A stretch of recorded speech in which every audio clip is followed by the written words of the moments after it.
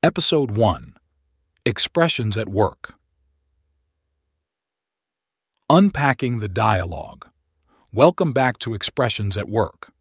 Today we're diving into a dialogue that mirrors the everyday interactions in many professional settings. This will help shed light on some commonly used expressions. First, let's set the scene. The sun filters through the blinds in Mr. Thompson's modern high-rise office. A sleek silver phone rings, breaking the steady hum of the air conditioning. The secretary, looking up from her stack of papers, responds promptly. Caller, with a tinge of urgency. "Hello, is Mr. Thompson available?" Secretary, with a practiced calm. "I'm sorry, he's been tied up with meetings all morning. These meetings can sometimes be short, but this one's stretching on.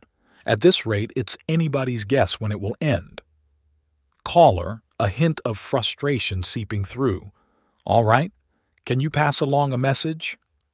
Secretary, always the professional. "Of course, please go ahead." Caller provides his contact details, to which the secretary responds, "Got it. Let me read that back to you to ensure I have it right." Now, let's break down the key expressions from this exchange. Expression A. Tied up. The secretary mentioned Mr. Thompson was tied up.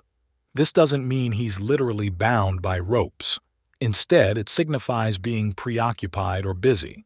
Example: "I wish I could attend the workshop, but I'm tied up with client meetings." Expression B. Anybody's guess.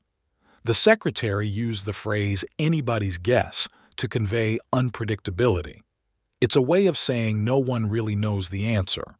Example: "When the package will arrive is anybody's guess." Expression C. Pass along. When the secretary offers to pass along a message, she's talking about sharing or conveying information. Example: "If you see Jake, please pass along my regards." Expression D. Let me read that back to you. This is a handy expression used to confirm information and ensure there are no mistakes. Example: "You've booked for next Saturday? Let me read that back to ensure it's accurate." Understanding these expressions can enhance your communication, especially in professional settings.